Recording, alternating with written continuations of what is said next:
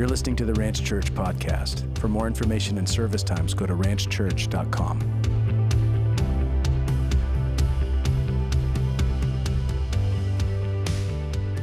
We're going to start here in Acts chapter 16. So Acts chapter 16, let me get there in my Bible.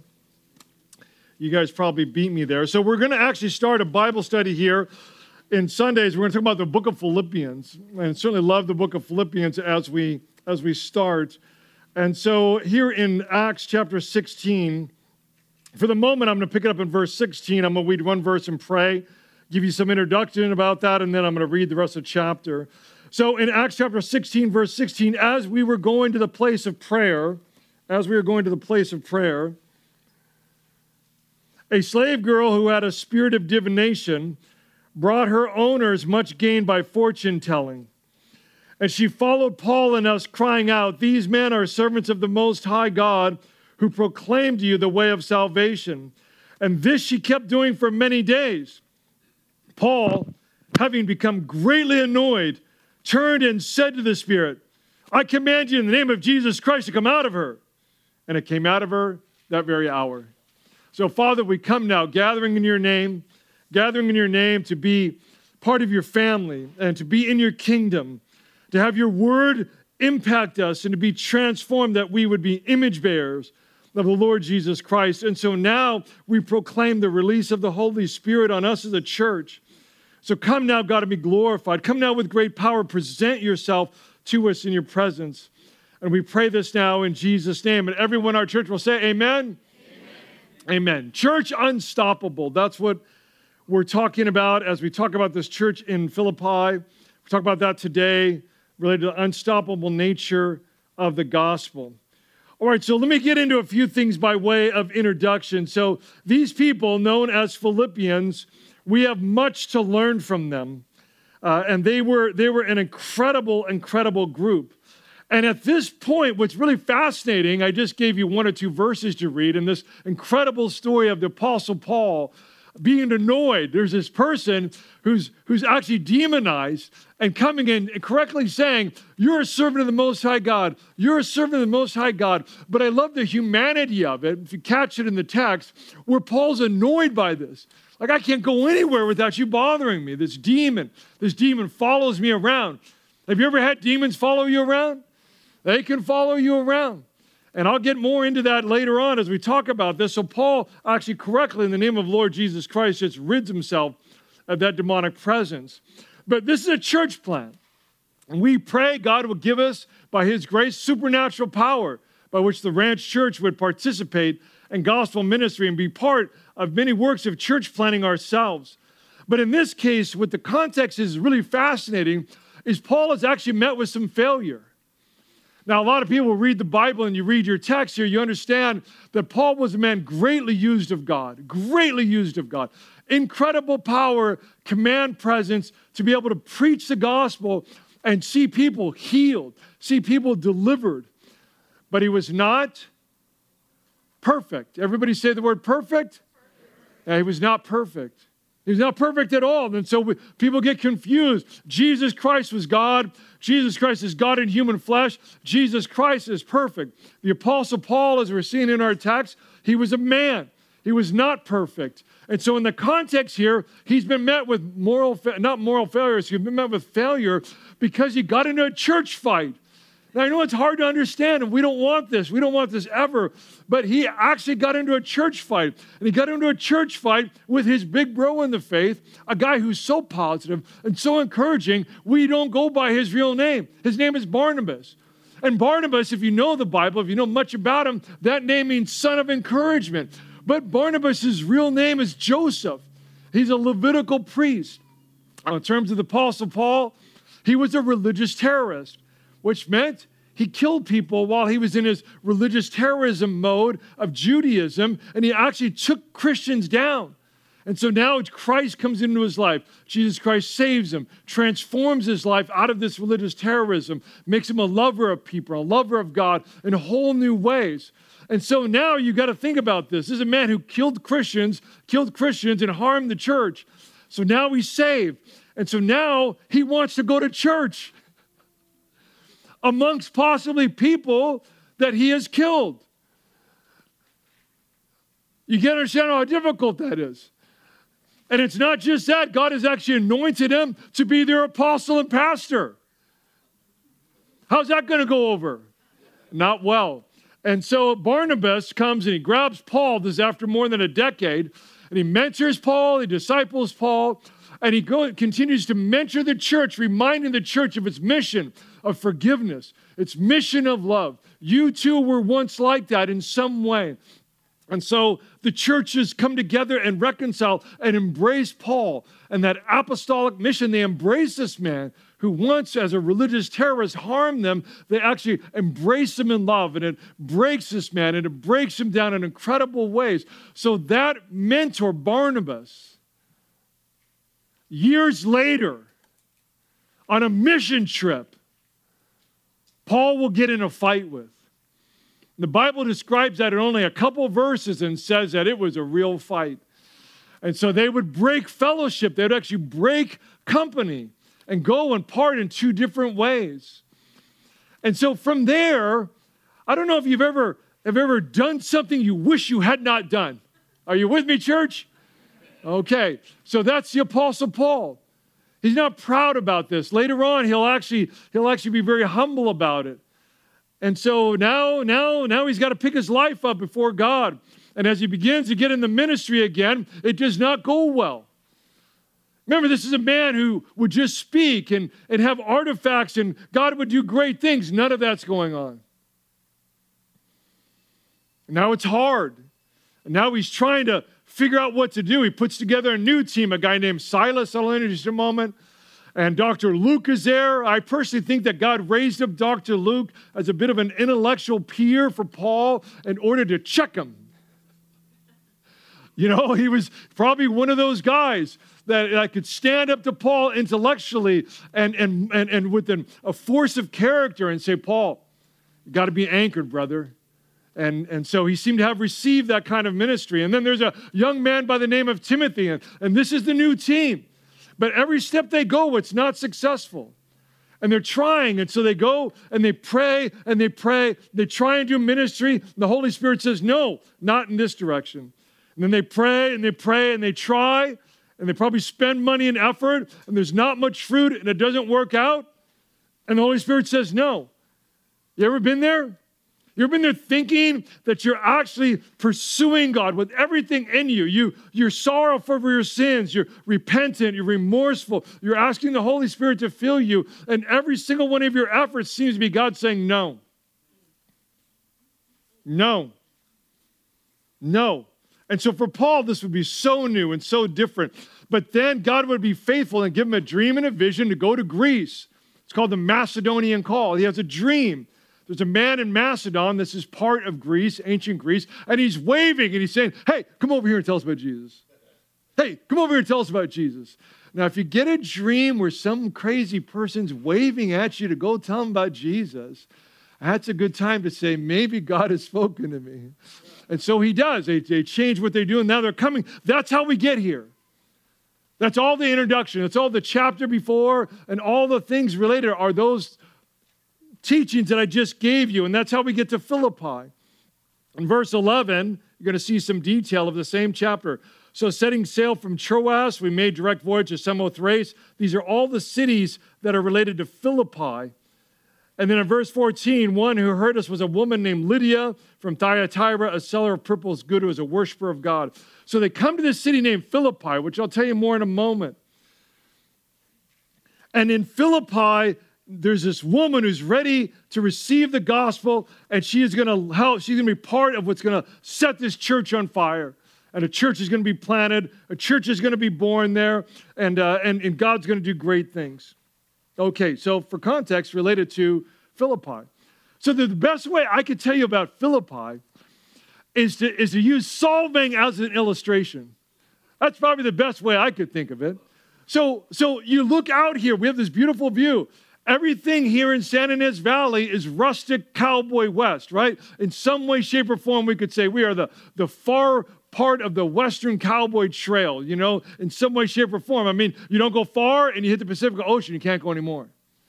All right, so if you're a cowboy and cowgirl and you're on the Western train and you land here, and that's why we get the whole Alisal Road, and you're there, you're at the Pacific Ocean, you made it.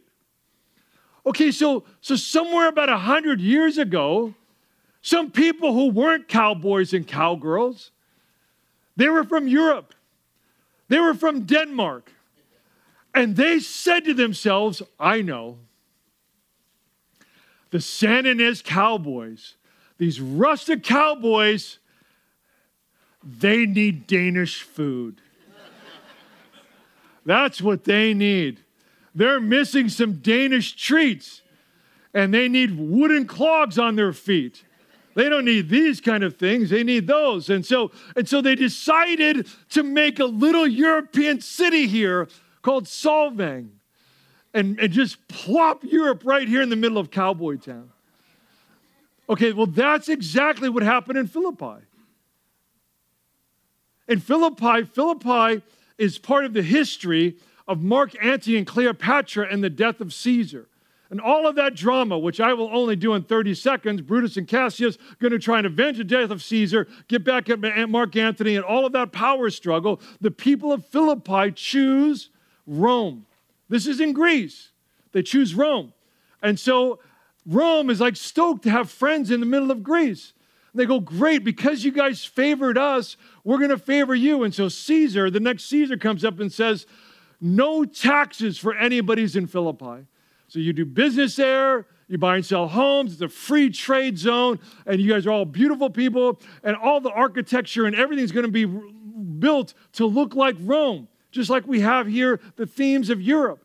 And so they do that, and overnight, Philippi becomes this bustling San Francisco, Los Angeles kind of urbanized city where people are making money, and it's where all the beautiful people of the world are going.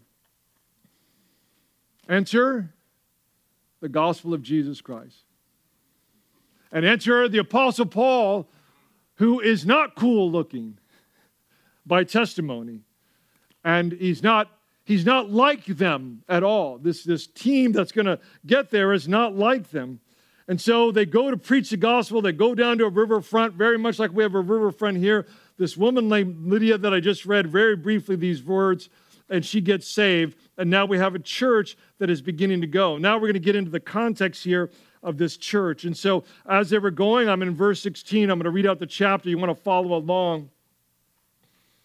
The slave girl had a spirit of divination, which means she's got some sort of demon in her.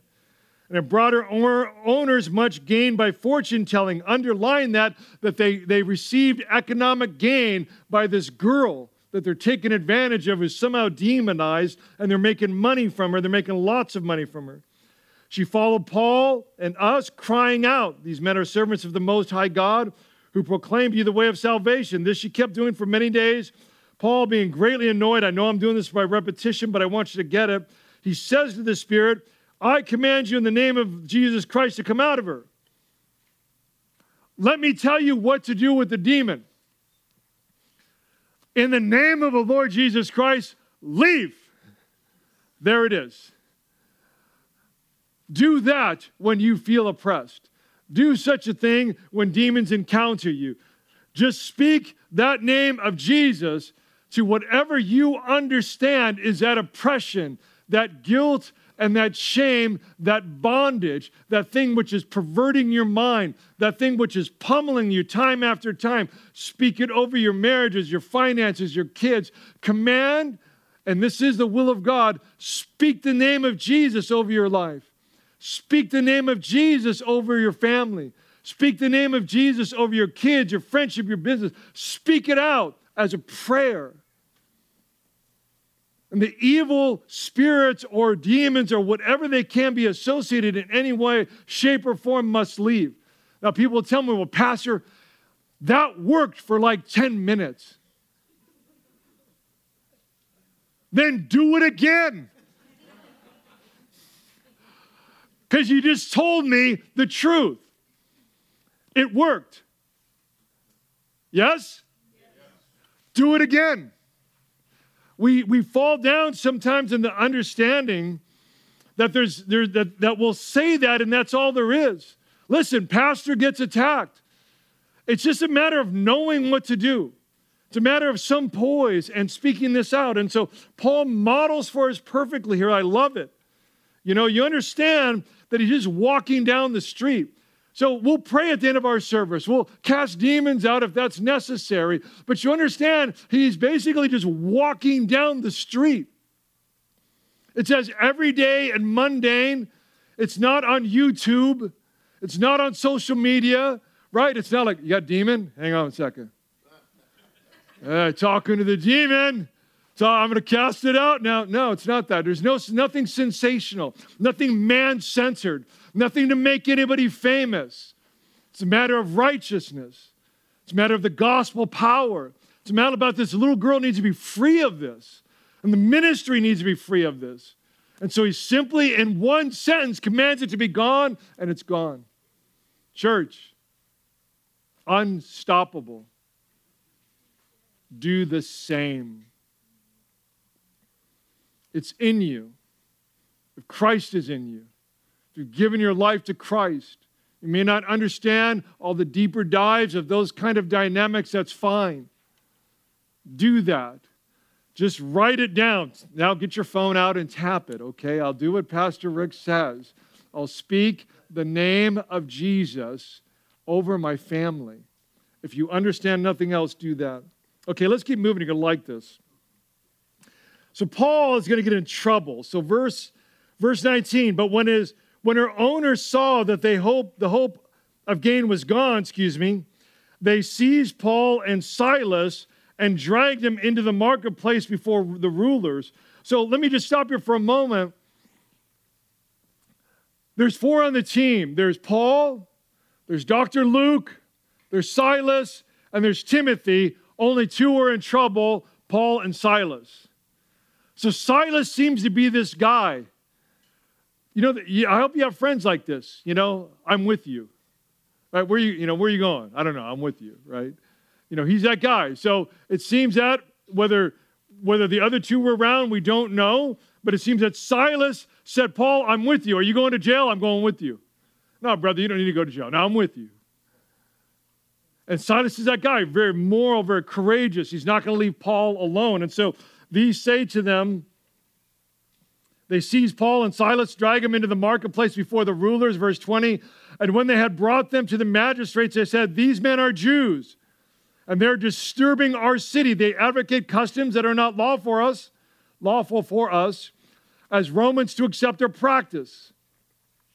The crowd joined in attacking them, and the magistrates tore the garments off of them and gave orders to beat them with rods. So they attacked them, they tear their clothes off. And it's very, very dehumanizing, that kind of experience. Verse 23, and when they inflicted many blows upon them, they threw them into prison, ordering the jailer to keep them safely. Having received this order, he put them in the inner prison and fastened their feet in the stocks. Okay, you get it, right? They're attacking Christians. They're attacking the gospel ministry. They're attacking Paul. There's no legal due process, none of that. And so he's simply thrown into this prison. Let's describe the prison. So the prison actually is like a building like that, what we call members only, like that barn. On one side of it, the prisoner, the prison guard, the prison jailer would live there. And on the other side, he'd get paid a little bit of money or a lot of bit of money for having prisoners there. That's what that was like. We build these huge prisons in our country and our culture, and that was not historically been true. And so that's what actually that prison would be like, and you're going to see it in just a few moments in greater detail. I end up in jail. Okay, so here's what's going to happen, end up in jail. So about midnight, right, verse 25, follow my Bible, your Bible, Acts 16:25. About midnight, Paul and Silas were praying and singing hymns to God, and the prisoners were listening to them. So, you preach the gospel, you cast out a demon, you get thrown in jail for it, and you get beat up. They strip your clothes off. That's nothing anybody wants, right? And they get beaten for it with rods, which means they have these rods and they're beating with them and beating with them. They get thrown in jail. It's midnight, and that's happened to you.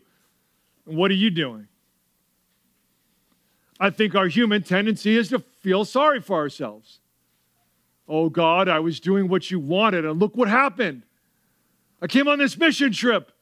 I even cast a demon out in your name, Jesus. I even used the correct Rick Soto Ranch Church formula. I spoke the name of Jesus. Right? That's a joke, by the way. And it didn't happen. And I got persecuted. And I got thrown in jail. I got beat up. That's not what they do. They're going to affirm their faith, which is the lesson I'm going to give you right now. So they pray and they thank God. I mean, it's paradoxical. It's the opposite. I thank God that I got beat up for the gospel of Jesus Christ today. Really?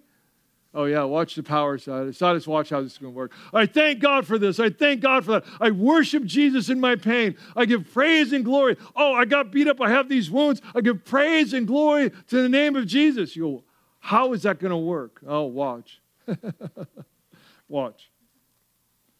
And suddenly there was a great earthquake so that the foundations of the prison were shaken.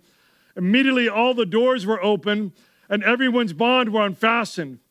When the jailer woke and saw that the prison doors were open, he drew his sword and was about to kill himself, supposing that the prisoners had escaped.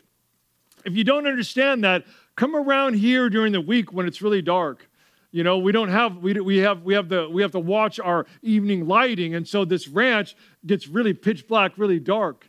And that's what that was like. You just couldn't see because there's no lighting like we have right now.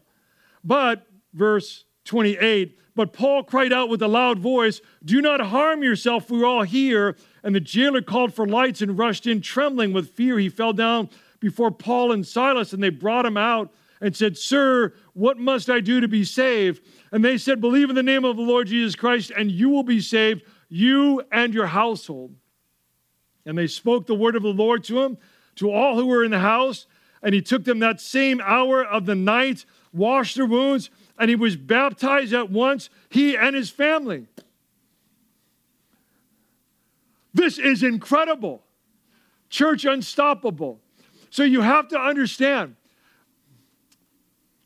Listen, I love all of you guys. If you need me at midnight, okay. I'll get out of bed and come see you. I do it happily. I've done it before. I've done it many other times. Don't return the favor. Let me sleep. So I'm just teasing about that once again. Do you want to get woken up in the middle of the night? Most people don't want to get woken up in the middle of the night. So there's an earthquake that shakes this thing, this building. The jailer gets on his knees, says, "How do I get saved? Give your life to Jesus Christ." He goes and wakes up his family. "Hey, honey, how's that going to go?" You know how that's going to go. Well, just stop it. Did the prisoners get out again? Just stop it. Stop. No, honey, you gotta understand. I just met God. I just met Jesus. It's so incredible. You got to get out of bed. Yeah, hey, kids, you guys got to get out of bed. Are the teenagers happy to get out of bed? No, they're not happy to get out of bed, but he gets them out of bed, and they all get saved. They seemingly all get baptized in the Spirit. And then it's probably 1, 2, or 3 in the morning. Okay, we got to get baptized. We're going to get dunked in water at 1, 2, or 3 in the morning. We're going to find the riverfront or find a pool or something like that, and we're going to get dunked. Do you understand the power of this moment? Let me tell you something that is powerful and of a true practice for Christians, and that is to declare and affirm your faith in positive times and in negative times. And I have a bunch, but I'm only going to go through a handful. And I'm going to practice this in front of you, okay? If you guys are into this, raise your hand, okay? I'm going to show you an affirmation that will change your life. I want you to pay attention, because what I'm about to demonstrate for you and show you and give you biblical references for will actually change your life. So here's a declaration, affirmation of Bible doctrine. In Jesus, I'm a child of God. That's a good thing to write down. In Jesus, I'm a child of God. Galatians 3:26, John 1:12. Galatians 3:20, John 1:12. Okay, so here's what you do. You're going through a hardship, or maybe it's a good day. I did this actually this morning. I was very happy. I was very blessed. I was up very early praying. And so Lord Jesus, I so thank you. God, you have now come as my Father. You are my Father. I am a child of God. I'm so grateful to be a child of God. I'm so blessed to be a child of God. I have a new covenant promise and forgiveness of sin to be a promise of God. Your power is going to be eternal in my life as a child of God. I have rights and privileges of a child of God. I am so grateful to be a child of God. You see that affirmation? So you take that statement and you say that over to yourself in prayer in many different ways. I understand that some of you are going to start this, you're going to say, what did Pastor say? Okay, I am a child of God. He says to say it over again. Okay, I am a child of God. And you start marinating on it. Okay, I'm a child of God. And you let that be your truth. Okay, next affirmation amongst many. In Jesus, I am Christ's ambassador. 2 Corinthians 5:20. In Jesus, I'm Christ's ambassador. He has chosen every Christian to be his ambassador. This isn't a pastoral thing. I'll explain more of that in the coming weeks. He's chosen you to be his ambassador. So he's chosen all of us. I'm actually an ambassador of God. I'm an ambassador of Christ. All right, next. In Jesus, I am chosen of God. I'm not an accident. He knew I'm chosen of God. I'm actually chosen of God. Let me give you the reference on that, which is Ephesians chapter 1, verse 4. And so you marinate on that. You say it over again. I am in Jesus chosen of God. I almost was going to ask you, how many of you guys are struggling today? How many of you guys are in a negative spot? I was going to ask you to raise your hand, but that's an affirmation. I'm chosen of God. Are you depressed? Are you sad? Say this to you. Marinate it over and over again. I'm chosen of God. Are you happy? Then let your happiness and your blessings be the fact that you're actually chosen of God. Next, Jeremiah 1:5. In Jesus, I am known even before I was born. Before you were born, God knew you in mama's womb. That's incredible. I am known even before I was born. Jeremiah 1:5. In Jesus, next, I have self-control. Who needs self-control? You all need self-control, right? We all need self-control. That is Galatians chapter 5, verse 22 and 23. I have self-control. So I go as a matter of faith, and I actually affirm, Lord Jesus, I have self-control. That I affirm even when I've had a moment where I've failed to have self-control. I know you're going to tell me, well, I'll say that when I have self-control. No, you say it when you don't have self-control. That's the whole point of the power of the supernatural change. Some of you lack self-control. Yeah, I don't get a lot of yes and amen when I do that. And so you affirm in Jesus, not of my flesh, not of my carnality, not of my own self-effort, but because God has actually saved me from a kingdom of darkness and repositioned me into a kingdom of light and sealed me with the Holy Spirit and spared no divine promise of me. I actually stand and I sit and I walk in a spirit of self-control. And I affirm that. These are declarations. I'll go through two more real quick. In Jesus, I'm healed. In Jesus, I'm healed. 1 Peter 2:24. Okay. So, some of you have stinking thinking. Some of you have lots of stinking thinking. Some of you have bad backgrounds and you have all kinds of negativity that's happened in your background and you believe it and you've bought into it and now you're saved, you're coming to church, you're trying to let that thing be snapped off of you, and so you declare, I am healed. I am not the negative things that have been told to me. I am not the failures of things that have been told to me. I'm not the bankrupt things that are in my heart and soul. I am actually healed in Jesus. I am actually healed this day. And you affirm it. 1 Peter chapter 2, verse 24. Last one, okay, church, we're going to keep going. In Jesus, I am not shaken. Psalm 62, verse 6. I'm not shaken. You shaking today? Are you going to shake tomorrow? And so I declare that Psalm 62, verse 6, I am not shaken. Now listen, I just will say this with one or two sentences and I'll keep going. And this is just by way of a testimony to God's glory. So I am living and the most difficult 12 months of my entire human life.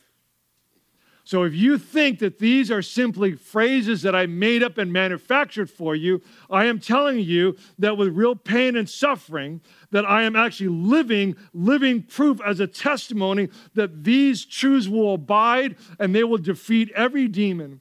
They'll destroy every single curse. They will make everything that is standing against you low. It will actually bring you up. It will bring the satisfaction that is needed to you. You will see the pleasure of God, your Savior. He will answer the prayers over your family. None of that is fake enthusiasm. None of that is carnality.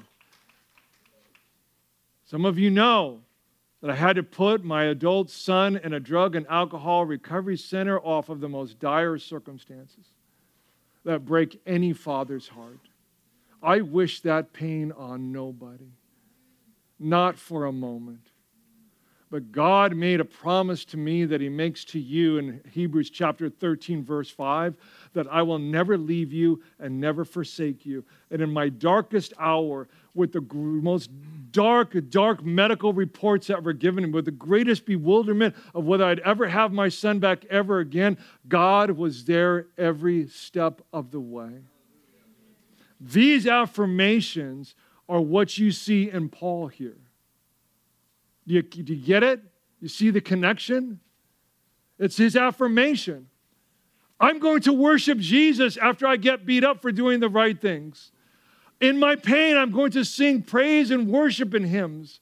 And I'm going to release you that supernatural nature of that pain that is now redeemed. I am actually going to see supernatural power that's going to do something that I had no imagination over.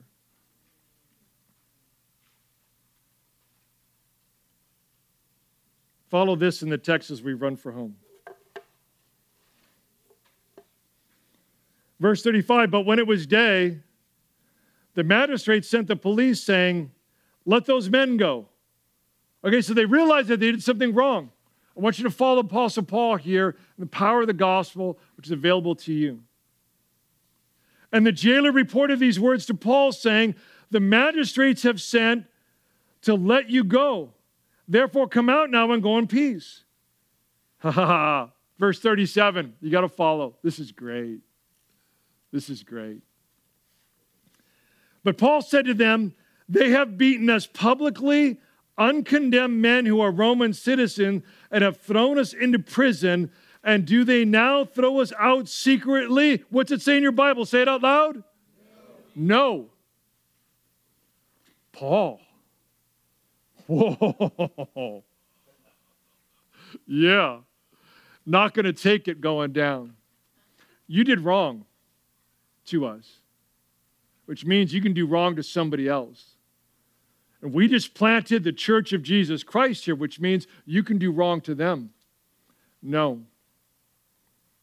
You will come out publicly and you will actually apologize. Verse 38, the police reported these words to the magistrates, and they were afraid when they heard that they were Roman citizens. Verse 39, so they came and apologized to them. We don't know what that looked like. Sorry, Paul. We tore your clothes off naked in the square. Sorry. And new clothes? We'll get you new clothes. And okay, so we put all these body welts in you. We beat you really good. So also sorry about that.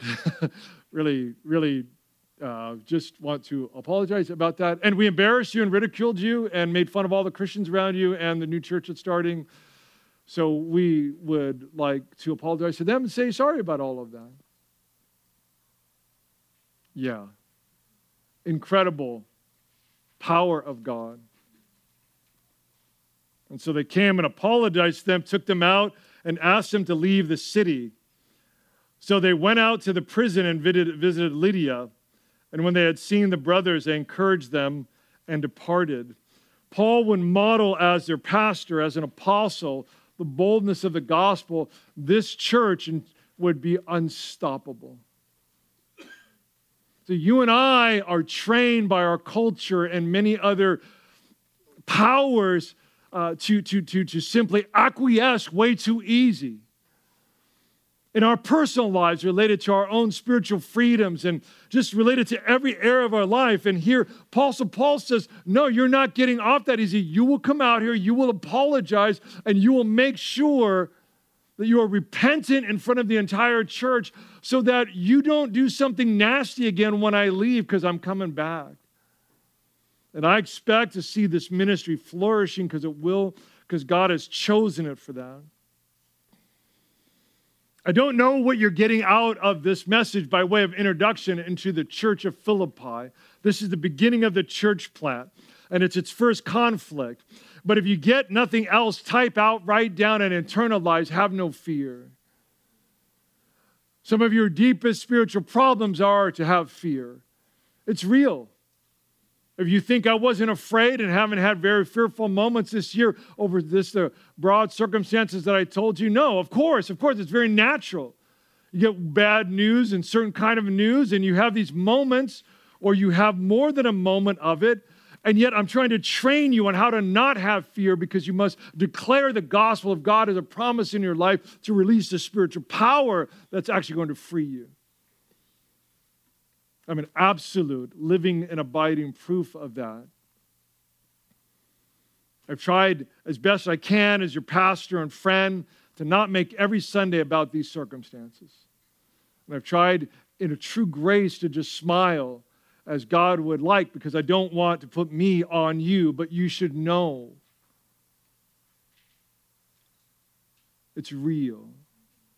And I know what it's like to suffer some of your pain.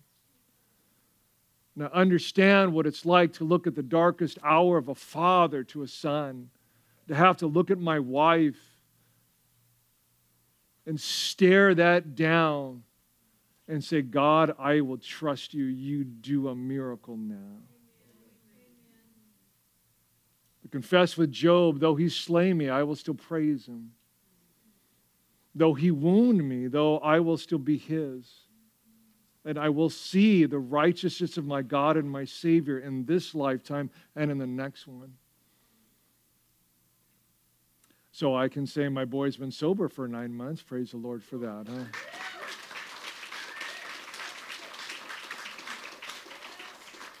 And I could say the medical promise is that his mind and his brain and his body stand a very good chance of coming back. And I could say that my sweet little girl, my wife, and I have never been closer and tighter, even though we've never wept more. God has been there. So to you, my friends in my church, it's this. It's what I wrote about on something called Jesus at the Center. Where's Christ in your life? Is he that center?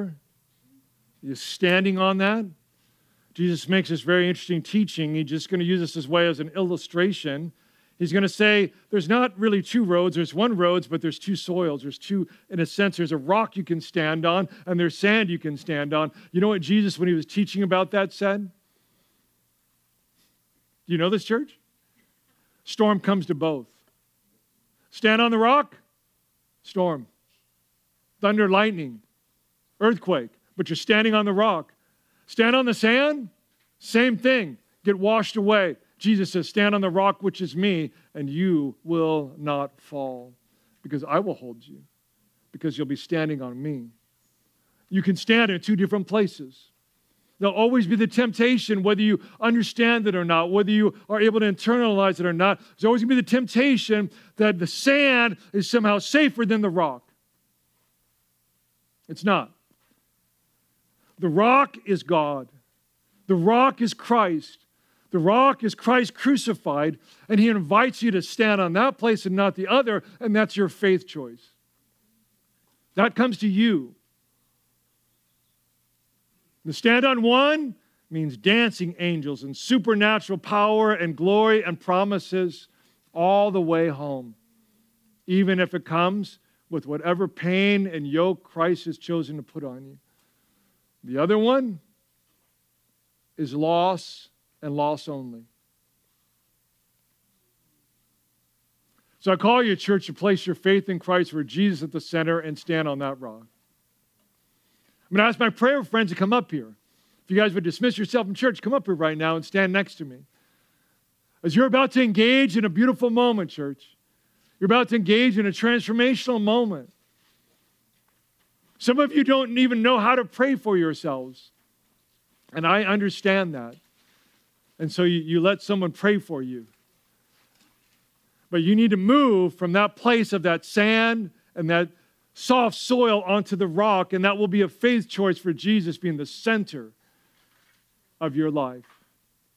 If you need to do that this morning, I'm going to ask you right now to bow your head in prayer. Everybody bow your head in prayer with me. And so, Lord Jesus, I pray now that you would grant to us faith to shift from sands which sink us to that rock which holds us, Christ being the center. If you need to do that, I want you to raise your hand right now where you're at. I'm going to pray for you. Just raise your hand real tall. If that's you, raise it up. Thank you, guys. Raise it up. Raise it up real high. There you go. Amen. Okay, put your hands down.